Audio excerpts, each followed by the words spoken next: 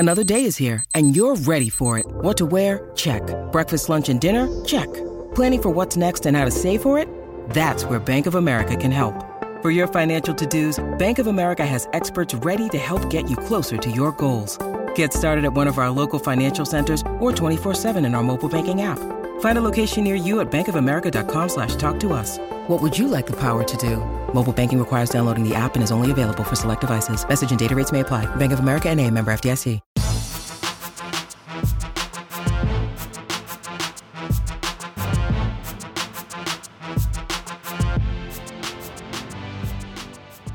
Welcome to the Mini Break, your daily podcast for the biggest storylines, results, and controversies from the tennis world. Today is Wednesday, October 18th. Sadly, we have finally hit that point on the calendar. This is really one of the last capital L loaded weeks we have of the 2023 season. Of course, what do I mean by loaded? Well, of course, we have 6 different tour level events to enjoy. 3 for the men, 3 for the women. As such, it will be another 2 Mini Break podcast episode day for all of you listeners, as I want to set the scene at each of the events happening around the globe. Of course, here on part 1, I want to break down our 3 men's events. Looming, of course, over each of these tournaments is the race to the Tour Finals. Only 4 men have clinched their spots at that ATP Tour Finals. Djokovic, Alcaraz, Medvedev, Sinner, they're already all through.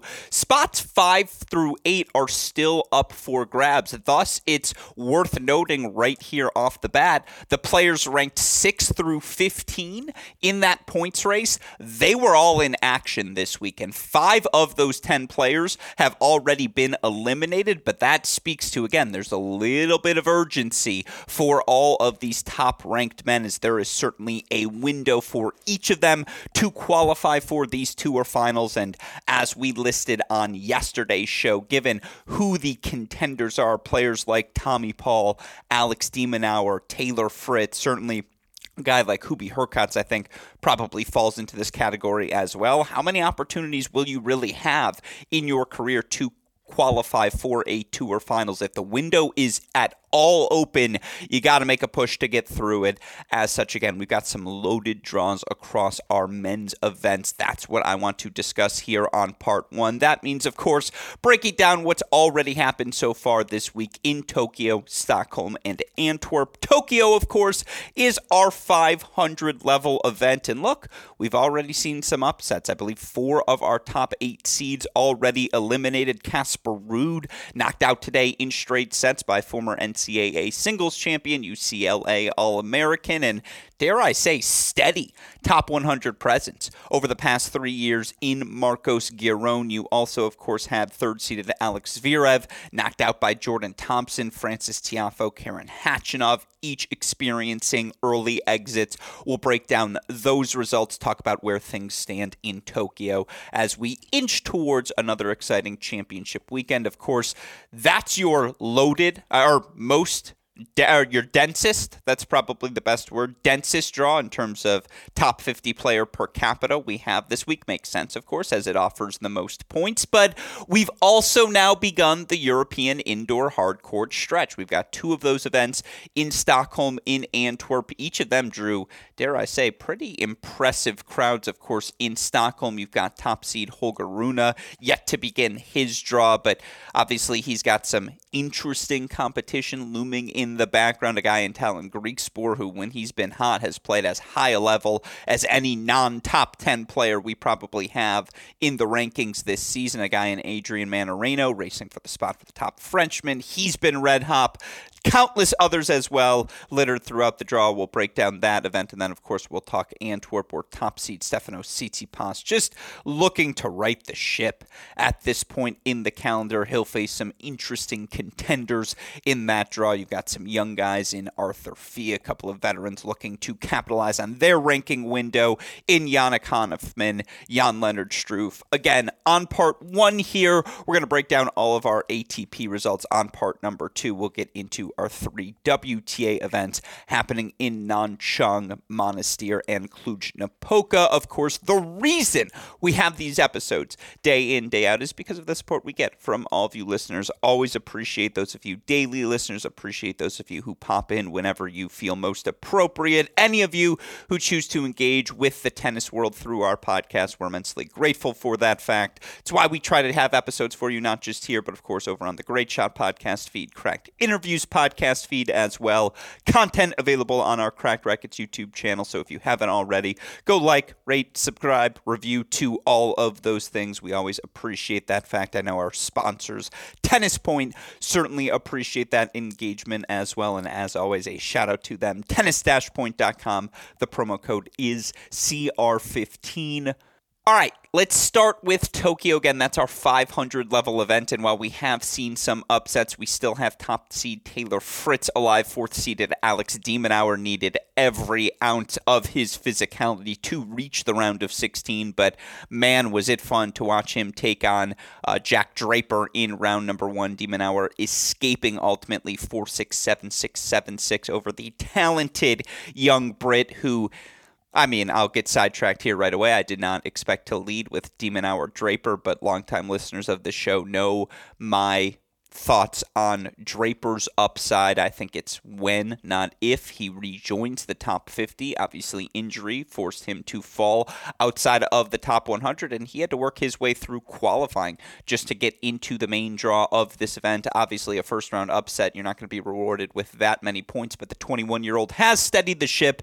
He's back inside the top 100 and should remain there to end this season. And again, his forehand in set number 1 against de Minaur was the biggest weapon on the court, and de Minaur was afraid to test that weapon. De Minaur made the mistake, and I've mentioned this before in my coverage of Jack Draper, made the mistake of trying to play through the lefty Draper's backhand. And while Draper's forehand is certainly the more effective weapon when he has time to swing through it, when he has time to, step into that ball, it's the heavier ground stroke. There's no doubt about that. The depth he can generate on that wing, the pace he can generate on that wing is demonstrably larger than what he can do on the backhand wing when he has time. But when pressured by pace, when in a defensive or neutral posture, I actually like Jack Draper's backhand better than his forehand, and that's why I think the lefty projects so well moving forward, because not only does he have the cannon of the first serve, not only does he have the big +1 forehand, the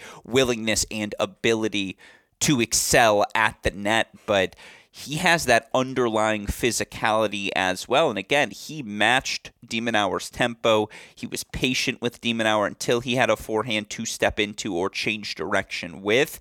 He was more disciplined than de Minaur in set number 1, and a late, shaky forehand on a 30-40 break point at 4-5. Draper takes the first set 6-4. And again, to see that level from Jack Draper, not just in set number 1, but set number 2, an absolute slugfest in this match as well. And you look overall in the match, Alex de Minaur, who is top 10 by break percentage on the ATP Tour amongst top 50 players this season, he was able to break Draper just 3 times in this match. And look, again, it became a war of attrition, and it's a real shame that Jack Draper, unfortunately, just didn't have his legs under him in that third set breaker. And towards the end of set number 3, you could see how his cramping was impacting him. He couldn't extend on his serve at all. And just, again, as big as he was swinging from the baseline, Alex de Minaur's underlying physicality, he's not going to be the one who's cramping out. He will always be physically in the war.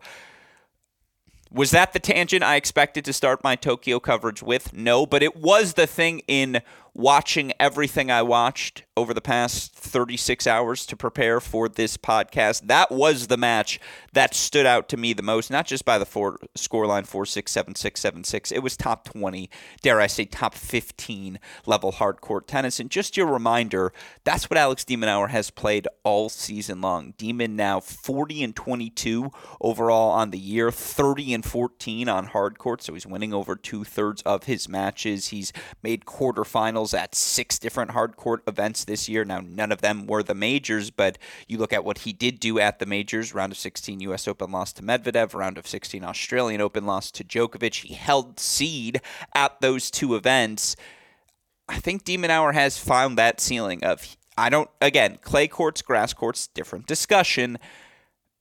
He's one of the 12 best hardcourt players in the world. And is 12 an arbitrary number? And am I cheating a little bit by not definitively saying top 10? I am cheating a little bit because there are those players with those elite caliber of weapons that on the right day, particularly in 2 out of 3 sets, 3 out of 5, a little bit different story, but 2 out of 3 sets, they can catch de Minaur on that day. Just serve lights out, keep pace with them, disrupt his forehand, maybe sneak out a 6-5 victory over Demon. But it will be 6-5 because, again, the underlying physicality of Alex de Minaur, even if you have that elite weapon, you better be able to execute that elite weapon for 2+ hours because that's what it's going to take to just, again, disrupt his rhythm. Obviously, the hold percentage for him, 80.2%, a career high for him at the tour level for a single season. It's still below the average of top 50 players by about 2%, but improving the break percentage, again, 29.3. It's a career high. It's a top 10 number. Speaks to, again, he's going to make you work for everything. Does such a good job. His hands are so quick. And how many times do I have to say Alex de Minaur, underrated volleyer? Why is this? This is where I will end this de Minaur opening tangent. Again, longer than I expected to go on this. But I said in December of last year, it's because I'm starting to map out what my off-season pods are going to look like. And I know to some of you listeners, you're thinking, wait, he maps out what he does? It's not just spontaneous. It's about 50-50.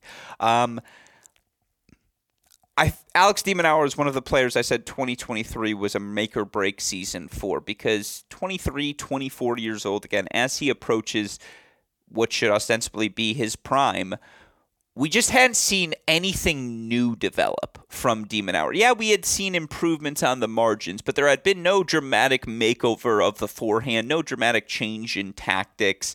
Again, just gradual improvements across the board. Well, with his underlying athleticism and speed, those gradual improvements, particularly more power, more on the first serve, and a willingness to go after the first forehand more frequently as opposed to just relying on that physicality, it's improved enough on the margins where, again, he goes from now top 20 sort of guy, lingering in that 18 to 25 spot, to he is still alive in the year for in the race for the tour finals. Now, if he were to win this week and all other contenders were to lose, he would find himself 105 points behind Holger Rune with some serious points left on the calendar. That would, again, is there a world?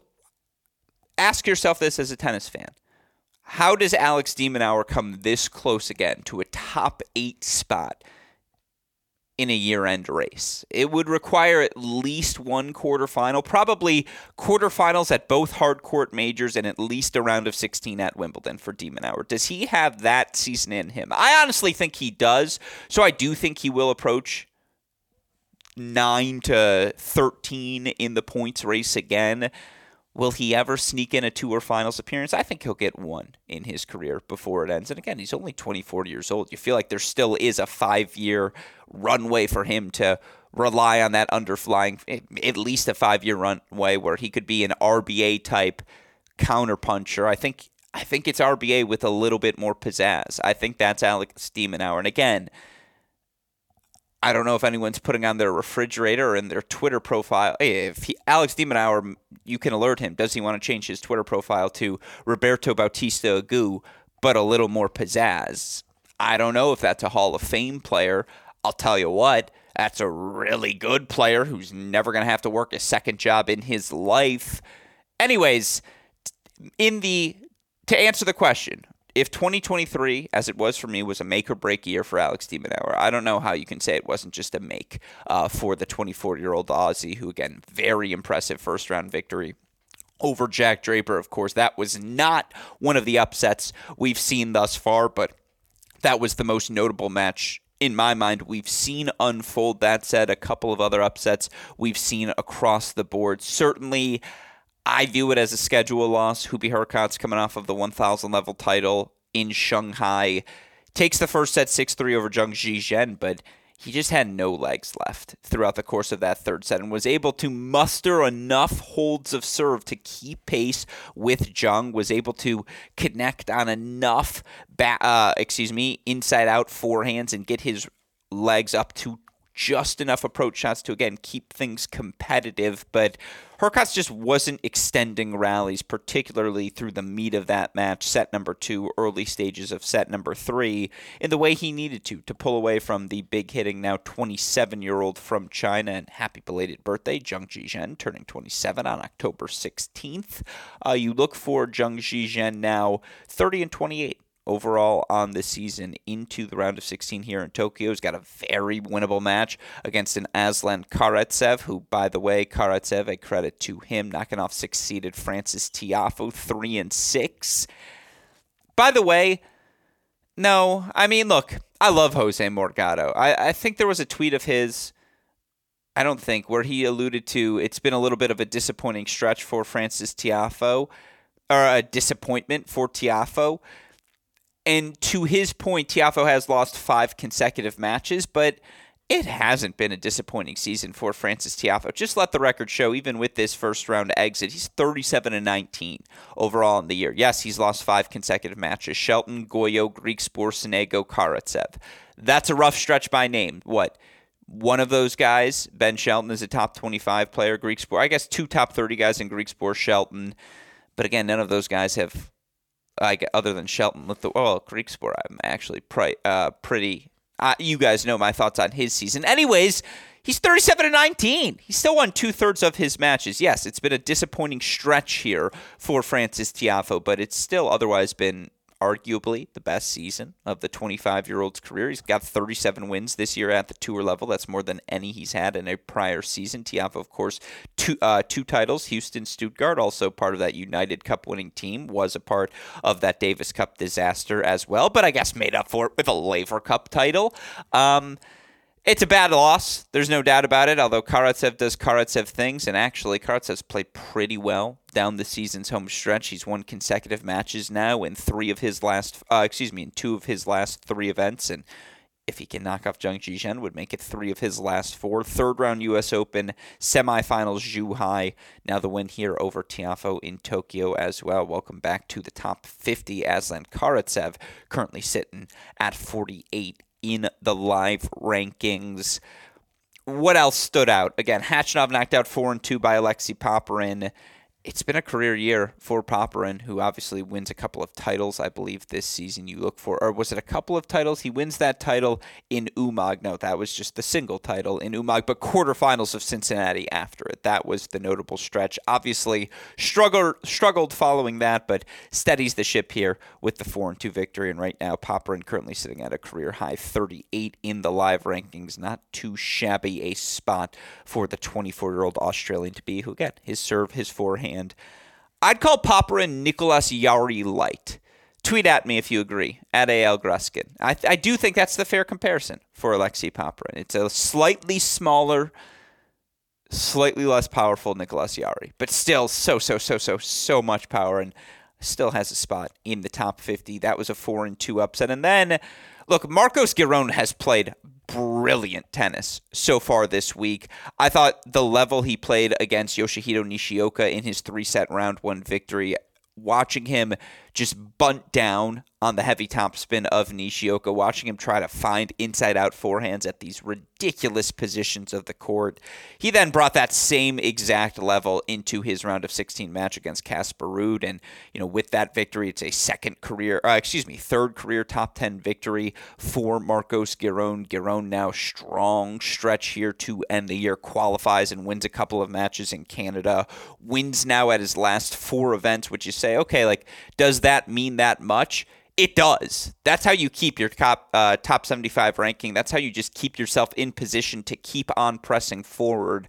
Again, wins now for him in Canada, Chengdu, Astana, Shanghai, and Tokyo. Wins in 5 of his last 8 events. He didn't win matches at the U.S. Open, Winston-Salem, or Cincinnati. But to come from qualifying, now he's into the Tokyo quarterfinals, 500 level quarterfinal points. Always a healthy dose for the rankings, and gets him up 18 spots back up to number 61. Not too shabby for the 30-year-old.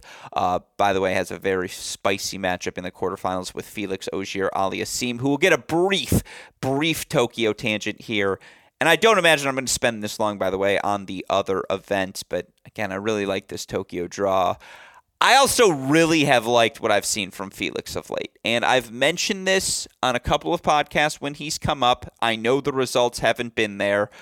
Gets a win at Laver Cup. Yes, he loses matches 4-4 to Rune in Beijing. He gets knocked out 6-3 in the third to Fucsovics in Shanghai. But go watch the film of those matches. Rune broke him right out of the gate in set number 1. Played a really good return game. I forget if it was 3-all, 4-all in set number 2 to pull away from Felix. It required elite tennis, though, from Holger Rune to beat Felix on that day. I didn't think Felix played poorly. Similarly, I thought his backhand was actually firing particularly well against Fucsovics. I thought he had that third set, had numerous breakpoint chances, it felt like, at a stretch there in the third to pull away. But again, for Felix this week, 3-set win over Alex Vukic, 4-1 over Sebi Ofner. He's into his first quarterfinal since Lyon back in May. Again, coming into this, Felix had lost 9 of his last 10 tour-level matches and obviously still has a sizable quality and quantity of points to defend from last season, where he went Florence title, Antwerp title, Basel title, Paris semifinals. Now he's already lost those Florence points, but here we are on Antwerp week now, still a sizable chunk to go. You look for Felix right now in the live rankings. He's currently sitting at 19 overall. There's a world where he ends this season outside the top 25, and yet what I've seen from him of late, his forehand just overwhelmed Seb Ofner. And again, his backhand was the more consistent and more penetrating backhand in the exchange between he and Vukic, two guys who can get after the forehand, but obviously want to hit that forehand from all positions on the court.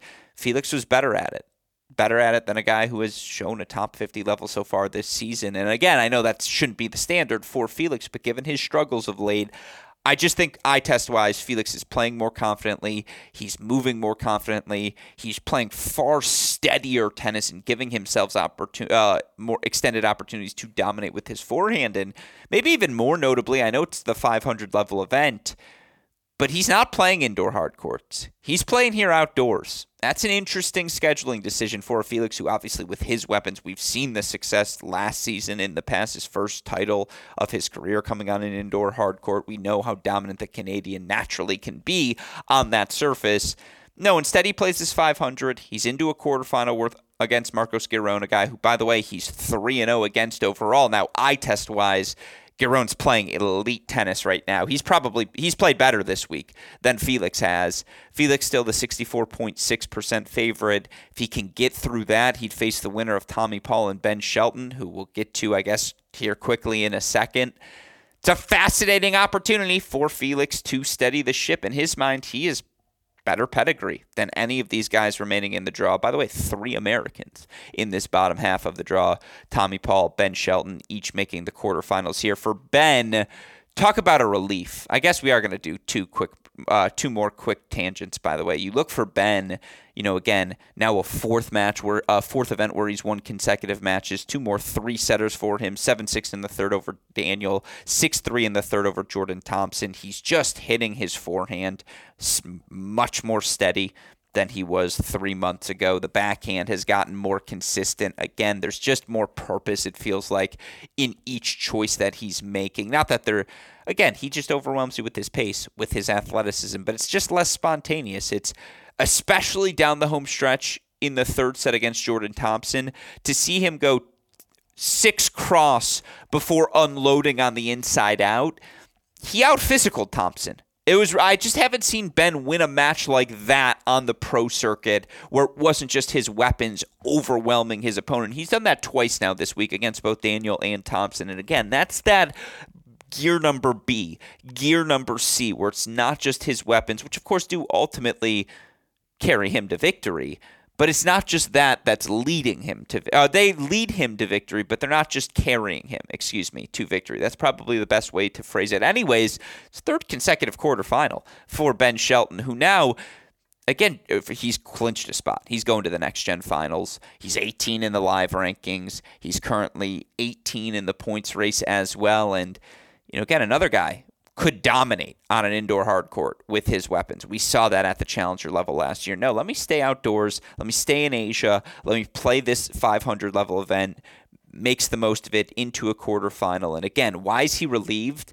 Quarterfinals from the Australian Open going to come off his resume pretty quickly to start next season. He may fall in the rankings, but guess what? He ain't falling that far. Now he's got some points to back things up, and now he has rebuilt that runway to where it's okay. First 9 months of the season, pre-US Open, I'm going to have the opportunity to set my schedule again. I can play whatever events I want to play, and he can do that even without those Australian Open quarterfinal points. Even if he, God forbid, loses first round if you're Shelton, or let's say it's round 2, maybe even round 3 instead of quarterfinals. That's plenty for Ben Shelton to still get into an Indian Wells, to still get into a Miami, to still play whatever clay court events he wants to play. And obviously didn't have a ton of success this past year at those events. You see the progress in the game. Obviously, his confidence has returned as well. The coaching situation has steadied. Not that there was ever in flux, but he has the person he's most comfortable with, his father, back in his box. Always going to be pro Ben. Obviously, to see his rise and cover it as closely as we have here at Cracked Racquets, but great to see him playing great tennis. And look, it's a real head-to-head now, he and Tommy playing for a third time this season. And Tommy Paul, by the way, just very quietly, 44-25, 64% win percentage. He's now into his 10th quarterfinal of the season. By the way, 6th on hard courts. That's a top 10 number amongst top 50 ATP players. Still alive in the points race. Tommy Paul sitting at 12 in the live race. He gets a straight set victory over Mackie McDonald to advance to the quarterfinals. 3-set win over Daniel Altmaier in round number 1 as well. Again, 3 Americans. Couldn't help myself. Paul versus Shelton, 1-1 career head-to-head. Obviously, right now, Tommy, 58.6% favorite according to Tennis Abstract. Felix, 3-0 in the career head-to-head with Giron. He's a 64.6% favorite. Top half of the draw has opened up as 2 seeds have been knocked out. Fritz will take on Shintaro Machizuki. Fritz, 4-3 over, of all people, Cam Norrie in round number 1. Norrie entering the week 18 in the live rankings. He's now lost 7, unfortunately, of his last 8 matches. And you look for Norrie overall in the year. What's the record? He's 35-23 overall. You go since Wimbledon has ended. So during this extended, North American and Asia hard court swing, Cam Norrie during this stretch of time, 3-10 overall. That hurts. The 3 wins, Su, Shevchenko, and Pullmans. I mean, some of the losses aren't bad. Rublev, Fritz, de Minaur, Humbert 7-5 in the third, but the Arnaldi straight set lost. Karatsev in straight sets. A couple of 7-6s obviously have gone against him during this stretch of time. He's 0-5 in breakers. He's holding serve just 79.9% of the time. Breaking serve, perhaps more notably, 20.3% of the time. This guy who's a top 25 returner on the ATP, maybe even top 10 on the tour by percentage. It's a struggle for him. Certainly going to look for a reset, not only to end this season, but to start 2024. But a good win for Fritz. He'll take on Machizuki. You've got Garin versus Popyrin, de Minaur versus Schwartzman, Karatsev versus Zhengji Zhen. Right now, Fritz 36% favorite, then de Minaur, Tommy Paul, both in the 17% range. Felix 11.8 after that. That is a loaded preview of where things currently stand in Tokyo. Of course, we've got 2 other events going on this week. Let's move to Stockholm next. The first thing that comes to mind when I think of this event is 18-year-old Dino Prismic. Oh my goodness. I've said this before. I'll say it again. It's when, not if, he's going to be a top 50 player. I think when, not if, top 25 player. I know it's tough to put those sort of expectations on someone that young, but for those of you that don't know the story of Dino Prismic, the 18-year-old, currently the highest ranked 18 and under player in the world right now, currently sitting, if you look in the live rankings, Dino Prismic sitting, I believe, and I apologize, I don't want to get this incorrect, but he's currently sitting at 152. Again, right now he's the highest ranked player under the age of 19, just ahead of Jakub Mensik, 155, Jerry Shung, 162. I actually think I like Prismic's upside more than any of them. And again, for those that don't know, Dino Prismic was, of course, one of the top juniors in the world. He wins the 2023 Junior French Open title this season. And yet he beats Lechechka on an indoor hard court. Yuri Lechechka, who, of course, made a quarterfinal of the Australian Open this year. He's been a top 50 player for all of the 2023 season. Prismic, who had to qualify to get into this event, 3-5 was the victory. He got broken just once in the match, and he just out-hit Lechechka. When I see Dino Prismic, I see a Carlos Alcaraz mini-me. You see it from first of all, right in the legs, just the quads, the explosion, that ability to swing through his forehand with every fiber of his being, his ability to just grip and rip at a moment's notice. He tries to mix in that drop shot as well. Again, it's a mini-me version of Alcaraz, but it's just that twitchiness. It just jumps off the screen. When you see it, again, it's tough for me sometimes to make cross-sport comparisons because I'm not certain how many of you watch every other sport, but the way you see every sport of the comparison is, but the way you see a Tyreek Hill for the Miami Dolphins, his speed, just his ability to separate from defenders, you just know it's special when you see that speed because even with the fastest athlete in the world, he still looks faster than the rest of them. Even with the guys who strike the ball harder than the rest of everyone else in the world, Dino Prismic seems to find that elite of the elite gear. And again, he's not the biggest guy, which is why it just comes back to that twitchiness, that explosiveness. When you see it, and it just feels like we are in the rising. We are in these early stages of Dino Prismic, and if he comes out and has a qualifies for Australia and wins a match or two there, certainly you could see him getting into the French Open, winning a match or two there as well. And this is a guy who so far this season, I know he's only made one challenger final, but 18 years old, Dino Prismic, 53-18 in his last 52 weeks, 37-17 overall this year. A lot of success at the 15K, 25K level, but for what it's worth at challenger events this year, he's made the quarterfinals at 8 different challenger events. Now he's 1-7 in those challenger quarterfinals, but again, 8 challenger quarterfinals for an 18-year-old ain't too shabby a foundation to lay. Of course, he made a quarterfinal in Umag. Now he is into, of course, a round of 16 here in Stockholm as a qualifier, beating a top 50 guy in Lechechka. Faced just one break point in the match. I mean, I'm just telling you, go watch it for yourself. The forehand is what stands out. That ability to just dictate with that forehand on command. He's got the speed as well.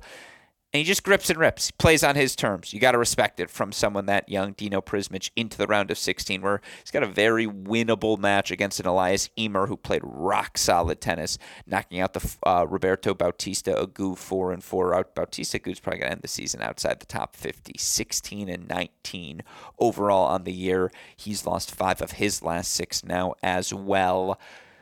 Good win for Ymer. Again, is Prismic the favorite in that match? No, Ymer slight favorite, 57.2%. Ymer also playing on home soil. You always never bet against an Ymer, Elias, or Michael,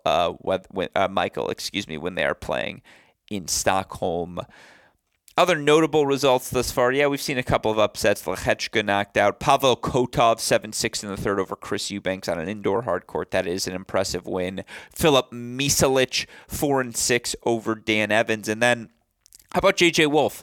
Out forehand Sebastian Baez, a 6-2 win for Wolf. Wolf still has some points to defend here to end the season. Made a Florence final this time last year. Now he's obviously coming off of an impressive round of 16 performance at that Masters event in Shanghai, but good follow-up victory for him over Sebi Baez, although I do believe today he was knocked out by Laszlo Djere. Still, again, good win for Wolf over Baez as he tries to hold on to a top 50 spot to end the season, currently sitting at 56 in the live rankings, but given his Columbus, Ohio roots, his success on indoor hard courts at the challenger level and in the past at hard court events, no reason to think J.J. Wolf can't end this season gathering a little bit of momentum.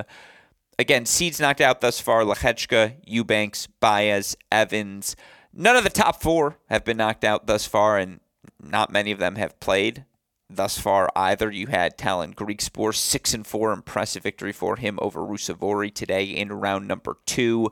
Pavel Kotov, by the way, knocked out Lorenzo Sonego. Sonego, a fun 3-set win over Lajovic in round number 1. Laszlo Jera, again, the win over JJ Wolf to advance. But of course, your seeds here in Stockholm this week. Top seed Holger Rune. He needs to get some wins. He's going to get a tricky one. Miomir Kecmanovic, who earned an impressive, and was never in doubt, his first round win over Carl Friberg.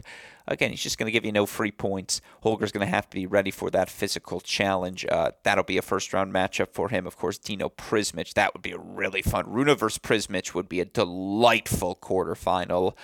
Cheers to hoping we get that battle. Winner would play the winner of Griekspoor Kotov in the semifinals. Bottom half of the draw, top-ranked Frenchman Adrian Mannarino looking to continue his run of success. He will have an absolute battle as he takes on Roman Safiullin. Safiullin, one of 13 men to rank top 25 in both hold and break percentage. And obviously Safiullin coming off of a final in Chengdu, a third-round appearance in Shanghai, where, of course, he knocks off Zverev and Murray. Got a first-round win here in Stockholm over Sabeth Wild. That could be the final. Honestly, those are probably the two players playing best in this draw. And for Adrian Mannarino, that's his opening match of the event. Right now, you look at the draw, Gael Monfils, an 18.3% favorite. He's your favorite, a 32.6% favorite to advance to the final. He's your favorite in the bottom half of the draw, where guys like Majchak, Wawrinka, Jera, all still alive. Keep an eye on Thomas Majchak, though. He's had a ton of challenger success of late, and the lucky loser gets a first-round victory. Got a lucky loser and got a bye after there was a withdrawal, evidently from the number 4 seed. Top half of the draw, Holger Rune, your favorite, 25.2%. He's also your favorite to win the event, 42.1% favorite to get to the final. But keep an eye on Griekspoor, 19.9%. It goes Rune, Griekspoor, and then Monfils, your 3 favorites. But again, they like Rune, Griekspoor more than anyone else. They, meaning the Tennis Abstract singles forecast, I would be inclined to agree. That's where things are in Stockholm. And then in Antwerp, still waiting for top seed Stefano Tsitsipas to begin his campaign. The top seed will kick things off against the always tricky Botic van de Zandschulp. That'll be a first career head-to-head between the two, of course. If you're looking for upsets thus far, haven't really been many. Giovanni Perricard, the qualifying Frenchman, big server, 7-6 in the third. He knocked out 6th seed Roberto Carballes Baena, but again, indoor hard court. I don't know how shocking of result that is. You also had the lefty Max Martyr, 3-4 over Richard Gasquet. Lefty with a big serve is always a tough matchup for Gasquet, and Martyr just was swinging freely. Outside of that, good to see Nuno Borges leverage a Shenzhen Challenger final into a first-round win over a man who's been in form of late, Dominic Kopfer. Hugo Gaston, the Frenchman who has not had a lot to celebrate of late. He gets a first-round win. Shout out to the birthday brother, Juan Pablo Varillas. He's into a hard court quarterfinal. Can't say that he's had many of those in his career. Straight set win over the recently Shanghai quarterfinalist Fabian Marazan, and then a 3 sets over Alexander Shevchenko today. Speaking of Shevchenko, he earned a nice 3-set win round 1 over Benjamin Bonzi. I liked Hanfmann wins over the talented youngster Alexander Bloch of Belgium. Van de Zandschulp, a good 3-set win over Stricker. And then how about Dominic Thiem? Out-physicaled the young Italian Luca Nardi down the home stretch. 3-set win for Thiem, who is just playing top 100 tennis again. Back up to number 96 in the ranking, or currently sitting at 96, in the live rankings. I don't know if he's certainly not a top 25 player right now. He's starting to look more and more like a top 50 player, though, slowly but surely for Dominic Thiem, who will have a serious threat in facing the weaponry of Yannick Hanfmann, who's just going to take time away from Thiem. And obviously, Thiem with those big backswings wants time more than anything else. So that's a fun contrast of styles there. Other than that, Arthur Fee into another quarterfinal. If Arthur Fee's not your player to watch break into the top 20 in 2024, you're just not doing prognosticating right. He's 37-19 overall on the season. He's into tour level quarterfinal number 5 now overall on the year as well. And by the way, he's advanced to 4 semifinals in his 4 quarterfinal appearances thus far. So potentially a 5th semifinal for Fee. I mean, you could argue he's already broken out this year. I think breakout player of the year, him versus Ben Shelton, is a really fascinating race for what you value most. The big slam breakouts are who actually had the better start to finish season. I mean, points-wise, again, Shelton wins that race, but I think quality-wise, Fee has been the more consistent player, certainly of the two. Again, it's a fascinating discussion we'll have in November. The point is, Arthur Fee is as good as advertised. He's the best French prospect we've had in over a decade. He will be a staple at the top of the game. I'm pushing all the chips in on Fee. 6-6 win over Lyall into a 5th quarterfinal on the season. He'll take on the birthday brother, Juan Pablo Farias, in the quarters. It'll be Perricard versus Bublik in the other quarterfinal as well. Again, Tsitsipas going to take on Van de Sculp. Team versus Hanfman. Martyrer going to take on Borges. Gaston will take on Struff. Right now, according to Tennis Abstract, Tsitsipas a 33.2% favorite. Then you've got Fee 17.8, Bublik 14.5, Jan-Lennard Struff 13.2%. Can Stefano Tsitsipas right the ship? Again, he should qualify for the Tour Finals. He's currently about 505, he's 505 points up on 8th place Holger Rune, 605 points up on 9th place Taylor Fritz. But again, what has he really done since winning Los Cabos? You look for him overall. Since winning that Los Cabos title, he's 4-6 overall. Is Stefano Tsitsipas playing this indoor 250, looking to steady the ship? Certainly something to watch for as we monitor Antwerp. That said, that's your look at our 3 tour-level events happening this week on the men's side. Again, that race for the Tour Finals certainly looming as the largest storyline. That Tokyo 500 draw absolutely loaded, so you know we'll be leading the show with that all week long. But of course, we'll be back later today to talk about our 3 WTA Tour-level events happening in Nanchang, Monastir, and Cluj-Napoca. Of course, the reason we're able to produce 2 podcasts in this single day is because of the tireless efforts of our super producer, Daniel Westoff, who, as always, has a of an editing job to do day in, day out, making all of our content possible. A shout-out to him. A shout-out as well to our dear friends at Tennis Point. You all know the deal. Tennis-point.com. The promo code is CR15 for all of the latest and greatest products in the tennis world. With that said, for our fantastic super producer, Daniel Westoff, our friends at Tennis Point, from all of us here at both Cracked Racquets and the Tennis Channel Podcast Network, I'm your host, Alex Gruskin. You know what we say. That's the break, and we'll talk to you all tomorrow. Thanks, everyone.